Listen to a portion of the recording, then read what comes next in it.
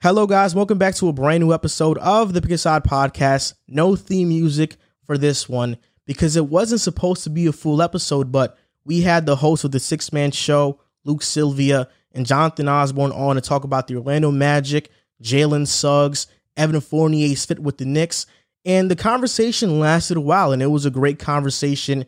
I think it lasted about 40 to 50 minutes, and because of that, we decided to make it an entire show. So I hope you guys enjoy episode 105, and I hope you guys enjoy the conversation. We have the host of the six-man show on the pod. Sorry, but I'm forgetting your guys' names, man. Say it again for the podcast. Oh, man. We're in 30 seconds into this. This ain't going well. No, my name's Jonathan. What's going on, guys? Yeah, and I'm Luke. So what's Jonathan, going on, Joel Luke, and Riv? We know who you See, guys we all are. know y'all names. No, man, it's all right. I totally blanked out on it. No worries, bro. I'm just playing. But we're excited to have you guys on. You guys recently signed with Blue Wire, which is huge, and you're one of the few Orlando Magic podcasts. I mean, you're the only Orlando Magic podcast that I've seen on the internet anywhere, to be honest. And you guys are doing your thing. You guys have had Jonathan Isaac on the show. You guys do like live draft parties. It's awesome. How'd you get started on the podcast? So yeah, it started about 2.5 years ago. One night I was driving home with my wife, and like you said, there aren't many Magic podcasts. There are a few more now, but like 2.5 years ago, it was really just not even a handful. And the podcast episode ended, and we still had a long drive home. I'm like, man, I wish I had another Magic podcast to listen to. And she's like, well, why didn't you start one? And I just kind of shrugged it off at first, and just more and more I thought about it, I was like, you know what, why not? So started it initially with one of my childhood friends, and it wasn't a great fit. He wasn't really feeling it.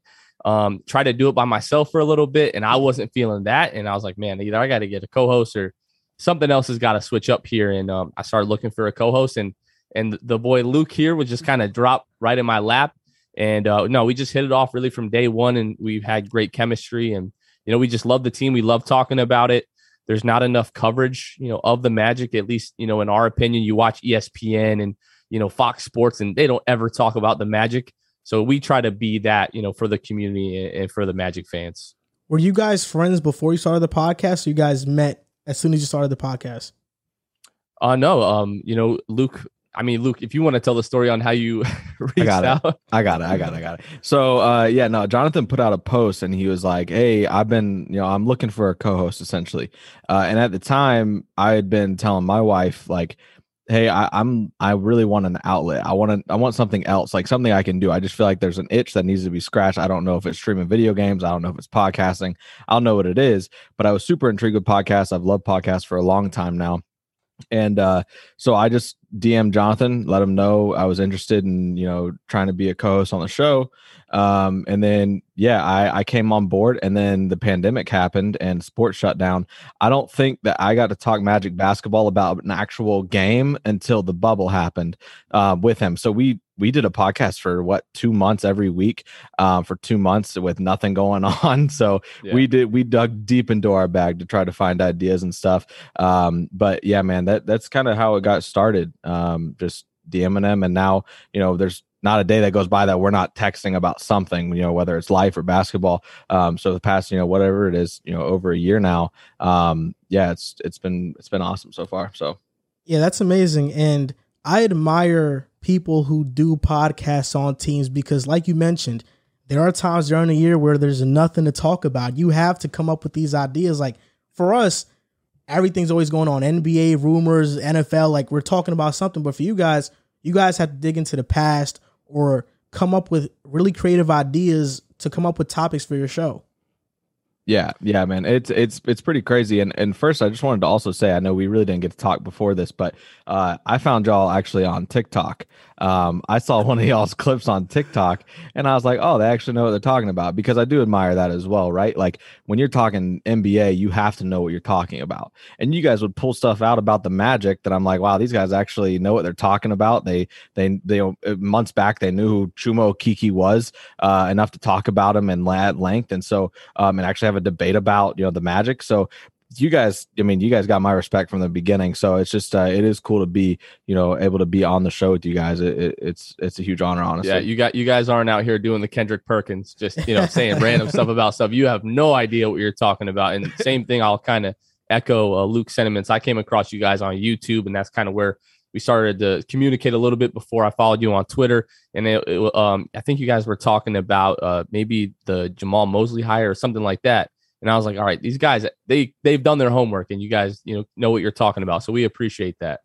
Yeah, we try to know what we're talking about as much as possible. And the Orlando Magic in the 2018-2019 season, I was watching them heavily. That was the year that I think there was a stretch where they were the 10th, 11th seed, but they played really competitive basketball. That team was very deep. That was the year that DJ Augustine was great in game 1 against Toronto.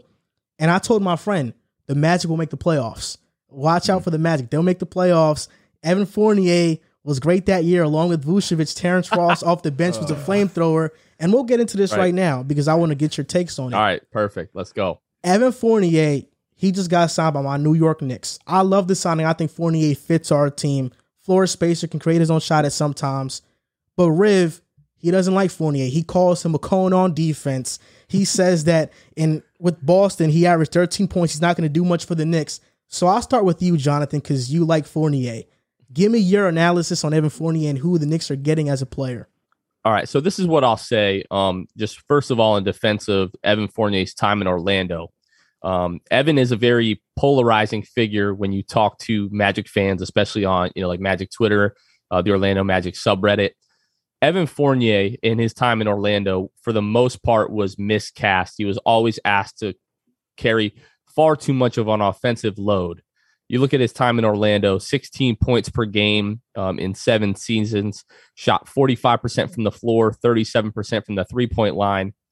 If he's going to be a guy, for the Knicks that he should be, when you have guys like Julius Randle, RJ Barrett, Derrick Rose, Alec Burks, like in that offense, best case scenario, Evan Fournier should be like your third, fourth option offensively.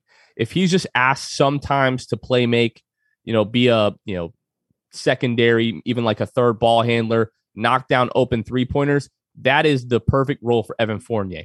In Orlando, he was asked a lot of the time to be the primary ball handler. Magic fans got so sick and tired of the high pick and roll with Evan Fournier and Nikola Vucevic in late game situations, and Evan either making mistakes or forcing up a bad shot or whatever the case may be at the time. And that's just not the guy that he is. That's not the type of guy that he should be on a good team. Now, you guys look back at the Celtics-Nets playoff series from earlier this year. Kevin Durant started talking trash to Evan Fournier, and Fournier went right at him like, yo, you don't talk to me like that. There were some unpleasantries exchanged between the two of those. So I think he fits like the New York Knicks, like the New York mentality.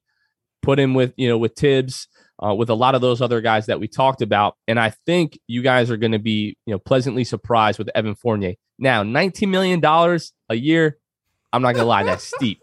Like, that is steep. But I think in the right role, he can live up to that contract. And Luke is going to go the complete other way with this. So we can just... Yeah, I mean, so the thing with Fournier, Jonathan opened my eyes to the truth that Evan Fournier was severely miscast in Orlando, like he said.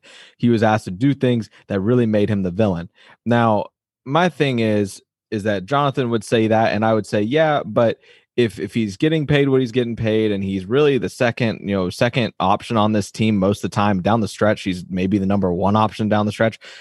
You have that role. You better be ready for the critiques. And I think that a lot of people that are Magic fans who were Evan truthers would tell you, why are you hating on him? He's just miscast. But the honest truth is, if you're in that role, you're going to get hate from me because I don't care that you're all I've got. If you're making dumb plays down the stretch, I'm going to let everybody know about it. And there was that many times. Evan Fournier had a lot of game winners. I mean, don't get me wrong. Yeah. He had a lot of game winners. And in one time, was it 2017 or 2018, Jonathan, that we found that, you had told me about it as well, that he had like one of the highest clutch ratings in the league that year. I mean, you can't call him not clutch, but it just really is not ideal for him. The amount of times where he did something stupid in crunch time and cost the Magic the game, but it is going to happen when you have so many times where you're the guy. Unfortunately, nobody else was there to do it for him. It wasn't going to be Aaron Gordon. Markel's been hurt. Like Jonathan Isaac's been hurt. He really, no one was helping him either in terms of being healthy and helping him. But yeah, I'm not a huge Fournier fan, but I do think in New York being the option that he's going to be there and not having to be the number 1 or 2, I think he's going to thrive. I mean, you saw it last year with Boston. Yes, he only averaged 13 points a game, but he also shot 46% from 3, which is absurd for almost 6 attempts a game. So if he can just be a guy that has to hit open shots, occasionally, create his own shot too, something the Knicks don't really have right now and something that they really needed was a shot creator, just an additional one. I think that he'll be able to kind of thrive in New York. So what you're telling me is, I'm not saying these two guys are the same player, but what you're telling me is they paid him $19 million. Steep. To be a little bit better than Reggie Bullock on offense and less Reggie Bullock on defense. That's what you're telling me. I mean, yeah, they like we have said, like it's definitely steep for Evan Fournier. I don't agree with the contract. I agree with the fit. And I think that's the difference there. I think that fit-wise, he's going to be great. And maybe he ends up being worth that much just because of what he's able to bring to the team. But I agree. I mean, Reggie Bullock is, he had points last year. We had, stretches where he's hitting that 3 ball really well. And Knicks fans are going insane. And I will admit, Evan Fournier is not the most talented defender. So, Riv, hear me when I say I know he's being overpaid in New York, but it could end up being okay. The last thing I'll say in defense of Evan Fournier is you're asking Reggie Bullock a lot of time to guard the other player's best perimeter player. You should never be asking Evan Fournier to guard the other team's best perimeter player. You don't think Fournier is a good defender at all? Do you agree? He is a very good team defender. Okay. That's fair. But one-on-one, if you talk about guys that are really elite in the NBA at breaking you down off of the dribble, Evan Fournier would not be the first guy that I would choose in that scenario. His knees are turning to dust if he's going on. Riv called Fournier a cone. Do you agree with that sentiment? I would not say a cone. Maybe a cone with legs. I don't know. Mm. But he's not going to be a Drew Holiday or anything like that. But no, he is a good, solid, team defender. He's, for the shooting guard position, he's got good size. Again, he's a fairly athletic guy. But no, he's not exactly Reggie Bullock defensively. But I don't think a cone is fair. I don't think Reggie Bullock was that good defensively, to be honest. I saw him get broken down multiple times. Tom Thibodeau is a great coach. He brings out the best in his players. Julius Randle was not known for being a good defender. Now Randle is a great defender with Tom Thibodeau. A team defender, I think, is more important than an on-ball defender. Throughout the course of the game, I think in late possessions where there are ISOs, that matters more. But team defense, to me, that's what's important with Fournier. And Riv, I disagree with something you said. Oh, God.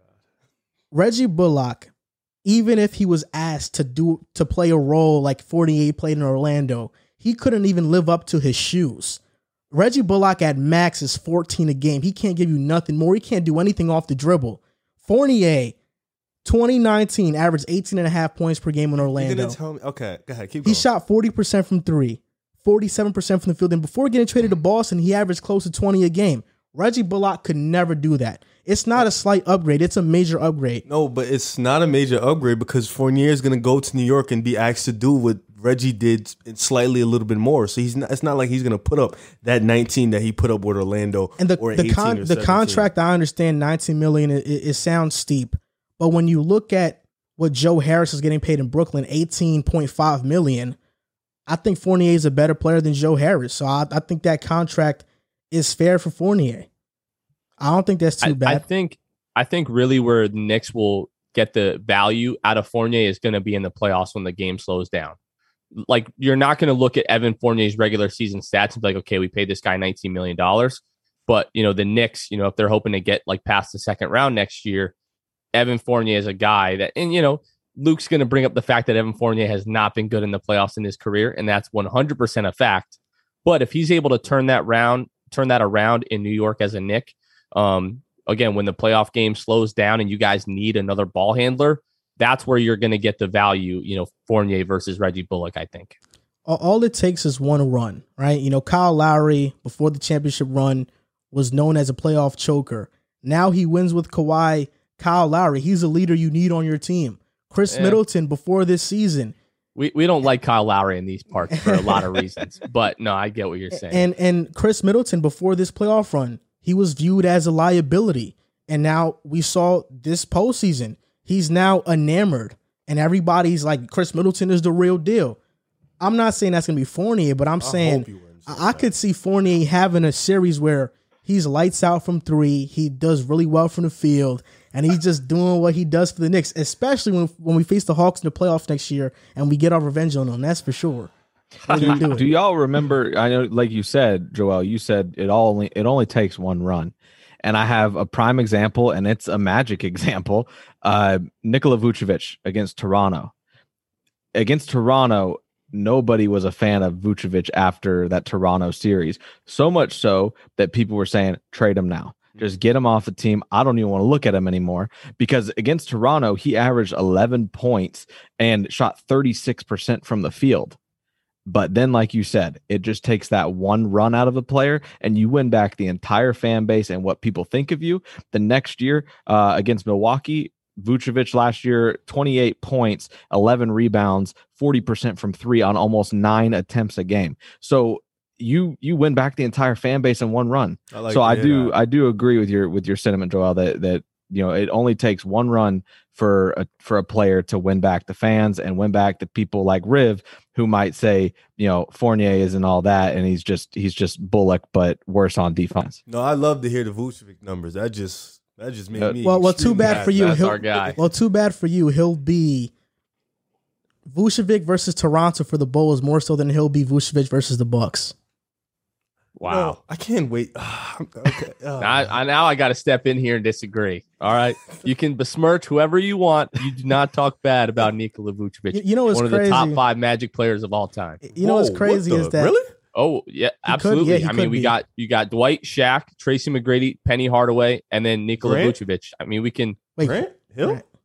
Grant Hill played Grant like Grant 200 Ankles games Hill. in 6 years. Yeah.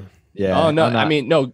If we're not talking about like over the course of their careers, because we've had like Patrick Ewing played for the Magic. Oh, yeah. Dominique played for the Magic. We're talking about guys strictly in a Magic uniform. Yeah. I don't have all the numbers in front of me, but Vooch ranks top 10 in many Magic stats. It's pretty. You're crazy. kicking out Nick Anderson basically to put Vooch 5, and that's completely fine. With the run he had against Milwaukee, I don't care that Orlando lost that series. I don't care about any of that. For a dude to average to be, what he was, who came into the league not being able to shoot the 3 ball, especially, and then shoot 8.8 threes a game and shoot 41% from 3. That dude's got my respect forever. And I didn't think I was going to ever forgive him from that Toronto series. And he made me pay for it the next year. If I'm not mistaken, Vucevic was a part of that Iguodala trade or the Bynum trade? The Dwight Howard trade. The Dwight Howard trade. Okay. Yep. Iguodala going to Denver. It was like a 4-team trade, I believe. But yeah, we ended up with Vooch, and nobody thought he was going to be anything. Turns into a 2-time All-Star. He's our best player. Both of the years we went to the playoffs in 2019 and 2020. So yeah, Vooch is a fan favorite for sure. Yeah. So on to this new look Orlando Magic team, because this is a different look team than it has been in the years past. The only guy that you can really name is Terrence Ross, that was a part of that playoff core. And I think that's pretty much it that I'm looking at here. Well, Isaac, but obviously he's been hurt. MCW. Yeah, Michael Carter-Williams as well. During the draft, there was a lot of speculation pre-draft about, where's the Magic go? We're talking about Kuminga at 5. Scotty Barnes wasn't a big fan favorite. It was more so Kuminga. Then at 8, let's go get a buck night. On draft day, when you saw that Suggs was there at 5, did everybody want y'all to draft Jalen Suggs, or were there some fans that said, no, we want Kuminga still? Well, I'll plug our little video. So we did like a draft day vlog that's up on our YouTube channel, and we were recording in the arena when the Scotty Barnes pick came through, because even they're talking on the ESPN broadcast, and they've got Woj sitting 5 feet away from them, and they're talking about how the pick is expected to be Jalen Suggs. And at that point, I'm not on my phone. I don't want to see all the spoilers and everything like that. But we're just thinking like, here go the Raptors. They're going to take Suggs, and we'll draft, Barnes or, Kuminga, whoever the front office really prefers. And then the Raptors take Scotty Barnes. So Luke and I were both in the building, Game 3, 2019, when the Magic played the Raptors, the first playoff game in that building in, Luke, what was it, 7 years? And being there for the draft party when Scotty Barnes' name was announced, that building was every bit as loud as that Game 3 playoff game in 2019. Because at that moment, everybody knew that we were getting Suggs. There was a Suggs chant right after that Barnes pick, and we were just really terrified that the Magic weren't going to take Suggs and they were going to try to get cute with the pick. But no, the fan base is very, very, very excited. So I wouldn't say I'm an Orlando hater, but I'm not an Orlando fan. I'm kind of just like in the middle of it all, just like, oh, Orlando's, it's a cool team, nice colors.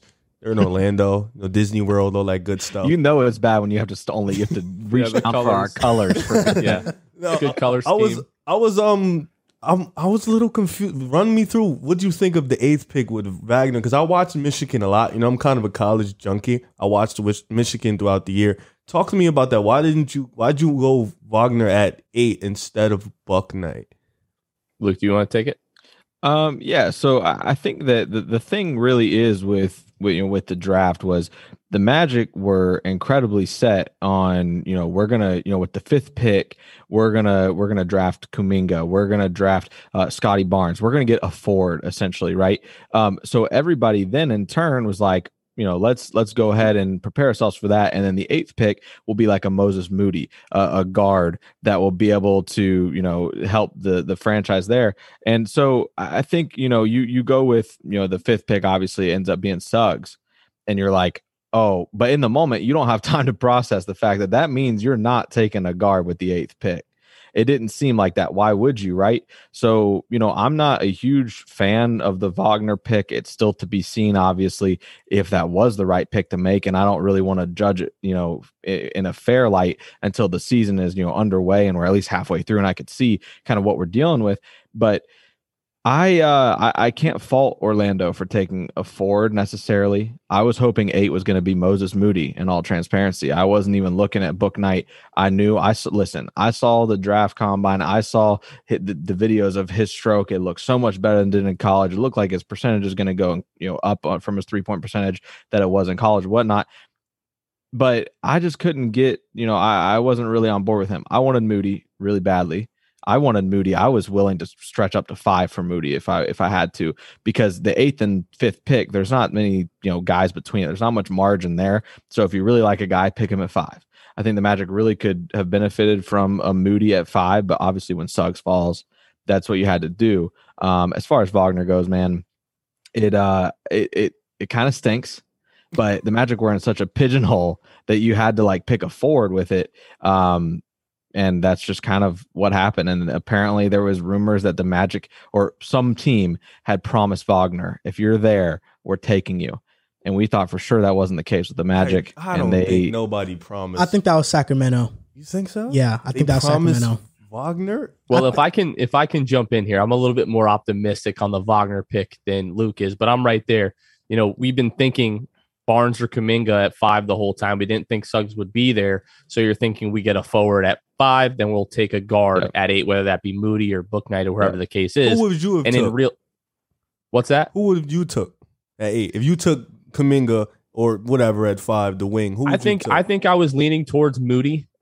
Just with Bouknight, there were just concerns about, the shot making. Yes, he's, arguably going to be like a 3-level guy, but the percentages were a little bit worrisome, at UConn. But you look at Moses Moody was one of the best shooters, in pick and roll situations, in NCAA last year. So, we had basically our draft expert, Eric Fawcett, came on the podcast the week before the draft and just really sold Moses Moody on us. This is a kid that just lives, eats, breathes all the advanced analytics and just kind of the way that he projects as a ball handler again in pick and roll situations, his ability, to defend multiple positions.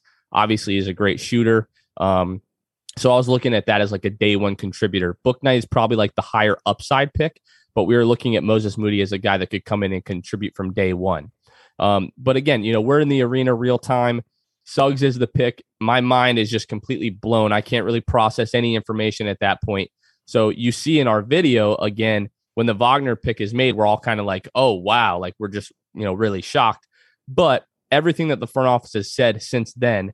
The thing about the Orlando Magic front office is that we do not leak anything. Anytime you hear Orlando Magic in rumors, I can almost guarantee you it is almost always from another team, another executive, or from someone's agent trying to drive whatever narrative they're trying to drive home. We heard that the Magic worked out Corey Kispert, Moses Moody, Scotty Barnes. There was, post-workout media availability where we interviewed those guys. Mo Wagner did work out for the Magic. The Magic never actually leaked that. He confirmed that in an interview after the draft. And then Jake Fisher from Bleacher Report, he did not report, but speculate that there was a promise, from Wagner between Orlando and Sacramento. And he alluded to the fact that it wasn't Sacramento. So knowing what we know now, and then John Hammond, our general manager, was on the radio the day after the draft and said, Jalen Suggs kind of fell into our lap. We had no idea what Toronto was doing until they made that pick. But they said Franz Wagner was always going to be the pick at 8, no matter what, no matter who he took at 5, no matter who was there at 8. Franz Wagner was going to be the pick. So that tells me that, one, he absolutely destroyed the draft, workout that they had with him, that they kept private for whatever reason. And they promised him, that we'll take you at 8 if you're not there. And the reason that teams do that is so that you don't work out for teams that are slated below you, so that they can try to trade up and take a guy. So he really, really impressed the Magic. He's had a little bit of a shaky start to Summer League. He's starting to play a little bit better the last couple of games. But when you just look at kind of how tight the front office kept that secret, and they're willing to take him at 8 and say, we're going to take him no matter what, to me, that says a lot about whatever happened in that workout and, kind of their analysis of Franz Wagner. And for me, I think that was absolutely right. The Magic were looking at forward, then guard. So you had to flip-flop those two scenarios. So now you're looking at guard and forward. When the pick happened, I was a bit confused because I was like, okay, Jalen Suggs is best available, but the Magic have a lot of guards. But then thinking about it again, I'm like, they have a lot of guards, but do they have the guard? RJ Hampton, is he the guard? Is Cole Anthony going to be the guy? I'm not sold on either. I think RJ Hampton has more potential, though. Markelle Fultz, is he going to be the guy? We want him to be that, but he has not proven that yet. Jalen Suggs can be that guy and can run the offense for years to come, which is why I think it was a great pick. As for the 8th pick, you look at the forwards on the board at the time. Zaire Williams, I think that would have been a reach. Chris Duarte, Moses Moody could have been the pick, but he's a shooting guard, and I love Moody, by the way. I think he has zero bust potential. I think Moody's going to be really good. Corey Kispert, Trey Murphy. A lot of those guys are too high for number 8. Maybe you could have went with Jalen Johnson and gotten an Aaron Gordon clone. But realistically, Franz Wagner was the most NBA-ready player at that spot. And I'm just going to say it. I don't think he has star potential at all. I think he's a role player, and that's what he is. And that's fine. I think he can be a serviceable player for years to come. He's a versatile defender. He can stretch the floor, but in terms of like a star, I don't really see it, but he's a winner. And I think Orlando in the draft, they landed 2 winners in Jalen Suggs and in Franz Wagner. Yeah. And that's definitely the thing, right? Like you said, and like I'm going to say now as well, is like the 5th pick was the pick, right? No other team has that 2 top 10 picks like that to take those swings. Jalen Suggs quite literally falls into your lap. And then from there on out, I wish I could have told myself in the moment, everything after that is just the cherry on top, right? No matter what you do at that point, it's like we had 2 top 10 picks. We don't need a guy that's going to be we don't need to draft another guy who's got a high ceiling. More so get a guy who's more NBA ready now. You look at it with Wagner and with Suggs. Suggs was the right pick. That's the guy that, has both a high floor, I think, and a high ceiling. And you really just don't know what he's going to turn out to be because there's so many options that, so many results that could happen.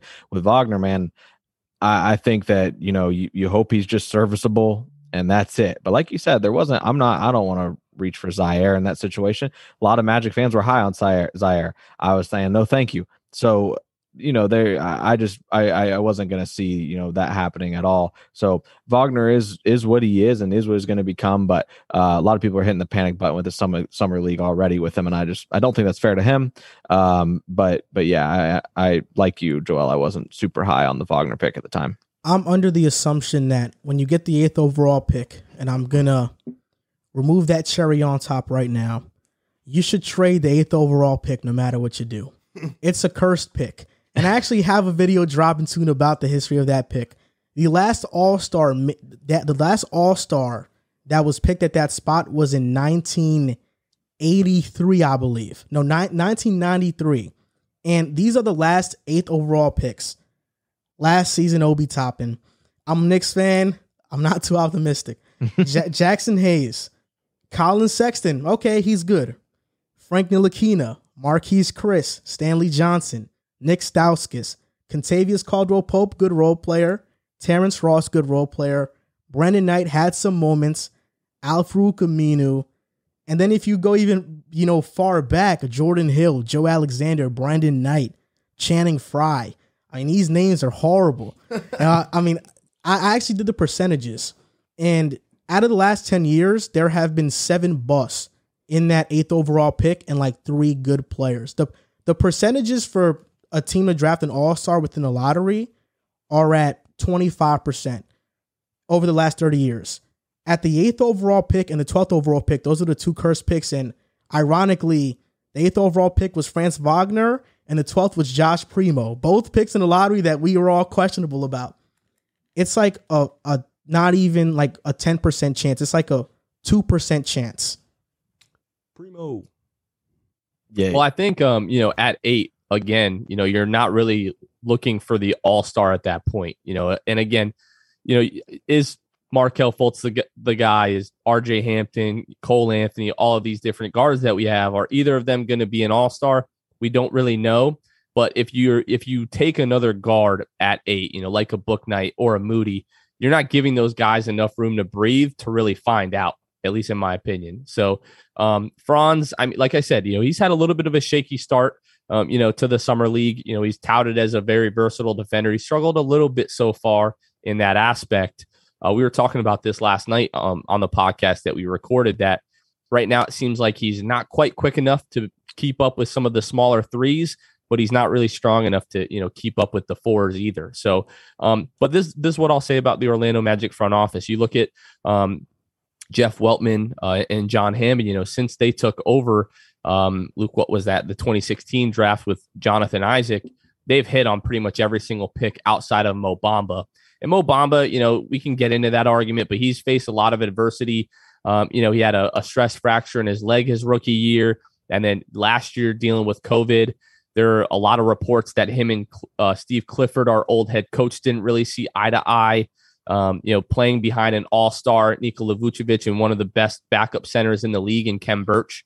So outside of Mo Bamba, you look at Chuma Okeke, who the Magic took at 16 a couple of years ago, coming off an ACL tear. Right now, that pick looks like it's going to be a steal. If he was healthy coming off of that, the Final Four, for Auburn, he's probably a lottery pick that year. Last year, Cole Anthony at 15.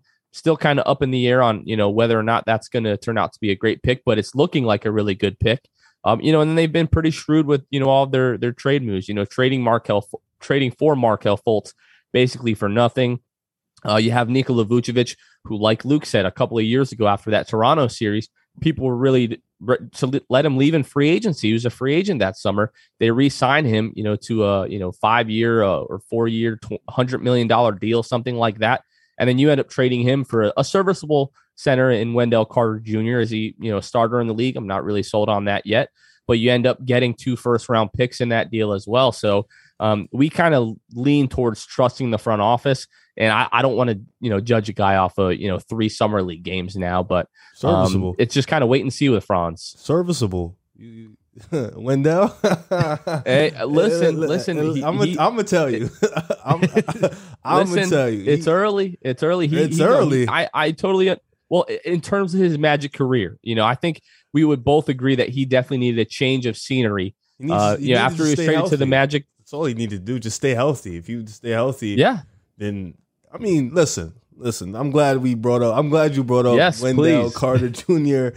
and Mo Bamba, because this gets into my question about Wagner. You know, Jonathan Isaac coming off injury. I always forget what his injury is because he has like ACL injury. You know, coming off injury. Before the injury, he was one of the best defensive players in the NBA. Can play off ball, on ball, can rim protect. He's just amazing. Okeke coming into his own. He's really good. You got Mo Bamba, who, like you said, he hasn't shown much, but he's still really young. You know, so he still has the opportunity with a new head coach to show something different. Wendell Carter Jr., new environment, new surroundings, new coach. Where do you see this front court fitting with now Wagner? Like, where do you see this front court looking like with this new season coming up? You want to take a look? Yeah, I mean, with the season coming up, as far as where he can fit, I mean, you have to put him. Obviously, you're putting him power forward, right? You're putting him at the power forward spot, and you're putting him behind J.I. You're putting him behind Jonathan Isaac and Chuma in that situation, right? So I think he'll fit, but I mean, like Joel said, I don't think either that Wagner's going to be an all-star by any means. I think he's going to be a guy that's going to make everybody's job easier on the court. He's going to do the little things. He's a winner, like you said, which usually means that they've got a lot of grit, that they're, going to hustle. They're going to make those, game-winning plays for you. So I think that he'll also be able to kind of learn. You're behind a guy like J.I. and a guy like Chuma, who is progressing nicely. I mean, especially defensively. And so Wagner's just going to come in and just kind of fit where he needs to. And I'm not really concerned about, how he's going to fit into the rotation, because to be honest with y'all, the Magic have 14 guys right now who all have a case for playing minutes. I mean, you've got a deep roster right now that that's another thing. I would love to answer the rotation and the rotation question correctly and the best I can, but I have no idea. With the new coach coming in, we don't know how he views these guys. Jonathan and I joke, if Steve Clifford was still there, Michael Carter Williams might be starting a point guard or shooting guard this year. 100%. So, but that's not even going to happen. I'm hoping not. That's not even going to even have a chance of happening now that Jamal Mosley's in the building and we don't have Cliff's bias towards MCW. So yeah, I'm not real concerned about where Franz fits in the roster. Not any more than I am anybody else, because I really don't know who is going to fit there. And real quick, Jonathan, before I, defer to you here too, the Magic have, the roster so far, you got Gary Harris, who people seem to forget about because the Magic made a trade for him. And he, struggled to stay healthy and whatnot. But Gary Harris, Markelle Fultz, J.I., Mo Bamba, WCJ, Cole, Chuma, MCW, RJ Hampton, Jalen Suggs, Franz Wagner, Mo Wagner, Robin Lopez now. Like, you've got a ton of dudes who it's just kind of like, we're not playing 13 deep, so what's going to be the move here? But Jonathan, kind of what do you think about as far as Wagner and his fit with the rotation? Yeah, I think a lot of us expect, Chuma and Jonathan Isaac to start at the 3 and the 4 respectively. Mo Wagner, I think a lot of us, probably agree he's either going to be, the backup 3 or the backup 4. We're rumored to re-sign his older brother, Mo Wagner. It hasn't become official yet. He played a lot of, center, for the Magic, really just out of necessity.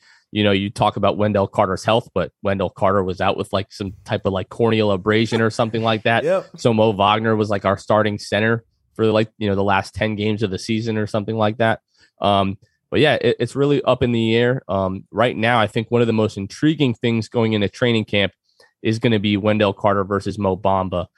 The Action Network, there was a report like a week ago that the Magic were going to sign Wendell Carter Jr. to a $70 million extension. And Magic fans collectively went, what? Why? It's way too early to sign him to that kind of deal, especially when, a lot of us aren't ready to give up on Mo Bamba. Mo has definitely struggled. He's been given, I think, plenty of opportunity to show that he can play in this league. Has he proven it yet? I don't really know. But I think that's a guy who needed a change of scenery, really just in terms of a new head coach. And we got that. But by all accounts, he's been working his butt off this season.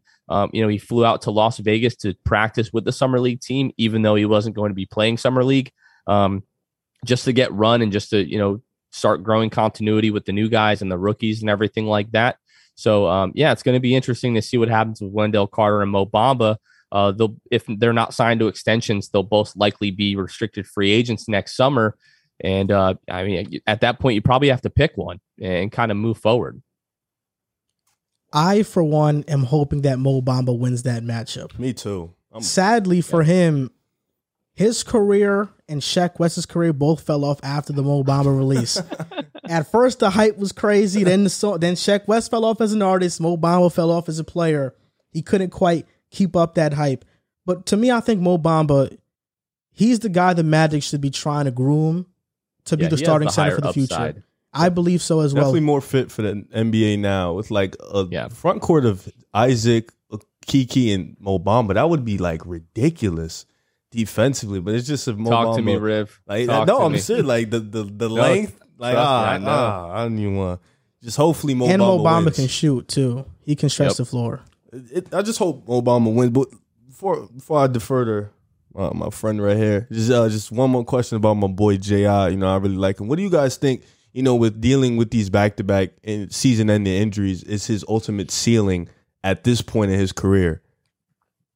This is the thing about Jonathan Isaac, and you know, we've had him on the show a couple of times, so I do my best, you know, not to be biased, but we just really like the kid as a person, you know, first of all, and just the will that kid has is something that I would not doubt. I think he's got all the physical tools to do everything that he needs to do in this league to be a really great player. You know, if he can come back and healthy, if he's 100%, then he's a defensive player of the year candidate. If he comes back, even if he's 75, 80% of the defender he was, he's still an all NBA defender. Like, the kid is just that good. We saw a couple flashes when he came back in the bubble just right before the ACL tear, where like everything was happening. Like, he was, you know, Euro step layups, getting to the rim whenever he wanted, knocking down corner threes, you know, pull up elbow jumpers, had all the offense going. He's had a whole year now where basically the only thing he's been able to do is shoot jumpers, you know, rehabbing the ACL. In one of our first summer league games, Jeff Weltman was interviewed during the game and was, you know, just talking about Jonathan Isaac and his rehab. And he went out of his way. And Jeff Weltman is a very, very secretive guy when it comes to players' rehabs and how players are doing. He doesn't like to put expectations on guys, but he went out of his way to say Jonathan's jumper looks very good. For Jeff Weltman to say that, you know, that was kind of a big deal to Magic fans. So I think if Jonathan can come back, and I think his ceiling is like a perennial all-star, but it's all going to rely on his offensive ability. We know the defensive ability is going to be there, but if he can become like a, you know, 19, 20 point per game scorer, I think the kid's an all-star, and it's not even a question. Yeah, I mean, that just to piggyback off what Jonathan said, it's absolutely, his defense is there. We know that. We've known that. You can find, you know, Jonathan Isaac's defensive clips. His highlights are stupid for the lack of play he's had so far in his career due to injury. If he stays healthy, man, which 2 injuries that have nothing to do with each other, by the way. I think that they're both freak accidents. That's what we're hoping for, and we hope that he stays healthy because we want to see what he can become. We don't need, you know, a Grant Hill situation. A lot of Magic fans will say that. Is J.I. on the track to becoming like another Grant Hill where he's just a big what if with the organization? We hope not. And I know J.I. definitely hopes not. But I mean, you look at, you know, J.I.'s numbers defensively, man, like 1.6 steals a game, 2.3 blocks a game in 28 minutes in his third year is what that was, like the 2019-20 year where he played like 30 games or something like that. So, yeah, definitely could be a depoy. I don't think that that's a Magic bias by any means. He's got all the tools to be a depoy. He just needs to put together offensively, which he looked like he was, like Jonathan was saying, prior to his ACL injury in the bubble. And to recap this show, I want to know your guys' thoughts on how great Jalen Suggs has been so far in the Summer League. We were talking about it on the show today, and it was that, I mean, Jalen Suggs, to me, he might have been held back at Gonzaga because what he's doing in Orlando, the putback dunks, getting to the rim, getting to his spot shooting. And Gonzaga, there was so many players he wasn't allowed to do that. If he would have went to another program, he would have been a top 3, maybe top 2 lock, averaging 25 and 5. He was that good because right now in Summer League, he's dominating. Luke, or yours, my friend. Yeah. So I might be stealing something Jonathan was going to say, but we said it on the show last night. Jonathan said it on the show last night, and I think it's very true. Jalen Suggs, the Magic fans for years have wanted to know that in crunch time, if we need a bucket, there's a great chance we're going to get a bucket. Jalen Suggs is going to get you a bucket. And I'm someone who also was just kind of weary of on Jalen Suggs as a player. I wasn't really convinced. We talk about 2-3 summer leagues not being enough evidence, but I don't know, man. I mean, he's leading the team. He's got Cole Anthony on the roster right now. He's got RJ Hampton, guys that already have a year experience, and he looks better than them. And those guys aren't any slouches either. That's not a slight at them. That's just praise to Jalen Suggs. He has looked so good throughout these games, man. Getting a bucket at will is what it seems like. Shooting, at least going into tonight, shooting 6 for 12 from 3, shooting 50%, which is great. Obviously not a huge sample size, but for a guy that shot 33% from 3 at Gonzaga, and that was my biggest concern with him was shooting. He's wiped all my worry away when it comes to his 3-point shooting. He's confident. He's got the tools. He's a winner, and he's a leader. So I think I'm now completely sold on Jalen Suggs and look forward to kind of what he becomes. Man, 2 games and you're sold? I'm sold. Dude, I mean, you look at those games, man, like you just have to watch them. There's players that Cole Anthony and RJ Hampton are deferring to Jalen Suggs. Yeah. He's playing summer league. He hasn't even stepped on a real NBA court yet. And he's already making these strides. And I was on record 2 months ago saying I take Scotty Barnes over Jalen Suggs. That's how low I was on Jalen Suggs. Now I am glad that Scotty Barnes went 4th because it made me look smarter. At the time, Scotty was like mocked at like 7 or 8. So yeah, I think that I am. There's no lack of better term there. I'm sold on Jalen Suggs. Yeah, I think when you look at Gonzaga, like you guys mentioned, he's behind Drew Timme 19 points per game, Corey Kispert 18.6 points per game. Jalen sitting there at 14 points a game, shot 50% from the floor at Gonzaga, just 33% from the 3-point line, but he didn't have to be the scorer for Gonzaga. He just had to defend at a high level. He had to facilitate, which he did there. We've seen a lot of the highlight passes, everybody knows. But when it was time for a bucket, game in, game out for Gonzaga, those close games, they went to Jalen Suggs over and over and over again. And it looks like that's what the Magic are going to do. We're trying to stay even keeled, with the summer league. But what I'm about to say is going to sound outlandish. So I'm going to say the name Tracy McGrady. I'm not trying to compare Jalen Suggs to Tracy McGrady. That is by far and away my favorite basketball player of all time. But it's basically been since Tracy McGrady that we've had a guy on the perimeter that you say, hey, I just need you to go and get a bucket, and there's not a doubt in your mind. Magic fans are going to say, oh, what about Hedo Turkoglu? Hedo Turkoglu, it was, what are you doing? No, yes. And then you freak out when he made the play. But Tracy McGrady, you just had no doubts. Every single time he touched the ball, he's going to go and get a bucket. Jalen Suggs, part of my concern was I didn't see a ton of, over the rim, above the rim play as I turn red here. I'm trying to fix my my autofocus on the camera. I thought I was just totally messed up my camera by raising my arms here, and now I'm trying to fix it. But anyways, that's how excited I get about Jalen Suggs, I guess. But no, we've seen the ability for him to play above the rim. Defensively, he just made play after play after play already. There was an instance with like 30 seconds to go in the first game against the Warriors. Cole Anthony turns the ball over. I think it was Kyle Guy and Moses Moody 2-on-1 going the other way. That's almost always a bucket. Jalen Suggs made the play on both of those guys, guarded Kyle Guy, I think it was, turned around and got the block, retained the ball, and then had a chance to go the other way and score a bucket to win the game. But then, made the plays in overtime, that we needed for, us to win the game. But no, we're really excited about Jalen Suggs. He's a rookie. I don't want to get too crazy right now. But there's a feeling around the team right now with Jalen that he just has it, and that's not something that you can always point to as something that's tangible. But right now it's just a feeling. We feel really good right now about Jalen Suggs. Yeah. And there's a lot of young talent that has a lot of potential on his Magic roster next season. And hopefully they do well. Riv and I, we don't have too much high expectations for Orlando. We made a video about them in San Antonio possibly being the 2 worst teams in the NBA. But who knows? They can prove us wrong. They can get out to a hot start. And we just want to thank you guys for being on the show. It was truly a pleasure. And congrats on your success in signing with Blue Wire. That's awesome. That's amazing. And yeah, man, it was awesome having you guys on the show. Well, first of all, we're super, super grateful. And what I can say to you guys is, we've been doing this 2.5 years now. Obviously it's all thanks to our listeners and people that check out the show, but you guys are on the right track. I'm sure you won't be too far behind us. Yeah. So if you guys want to plug in your show, you guys can in this moment in time. Oh yeah, for sure. You can find us, on Instagram, Twitter at 6 Man Show. You can find us, on Facebook as well. You find us on YouTube, youtube.com/The 6 Man Show. We do shows every Monday. We're starting a new show on Thursday that we call Shoot the Shot. Where we're going to talk more, NBA stuff and rumors and just kind of whatever else we want, food, video games, music, movies, you name it. But no, I think I speak for Luke. We're just really appreciative that you guys had us on. It was a lot of fun, right, Luke? Yeah. And one thing I did want to say, if you guys start talking reckless about the Magic this year, I'm about to pay the $15 Patreon and give my take on the show.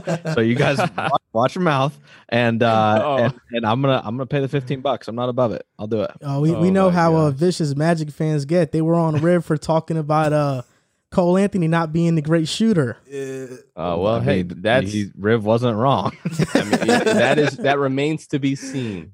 Yeah. We want to thank you guys again, and Luke, Jonathan. Just let you guys know I remembered your names. It was just that slip up in the beginning. We left an impression. That's all we can ask. Appreciate that, man. So thank you guys for being on the show once again. It was truly a pleasure, and wish you guys best of luck in the future.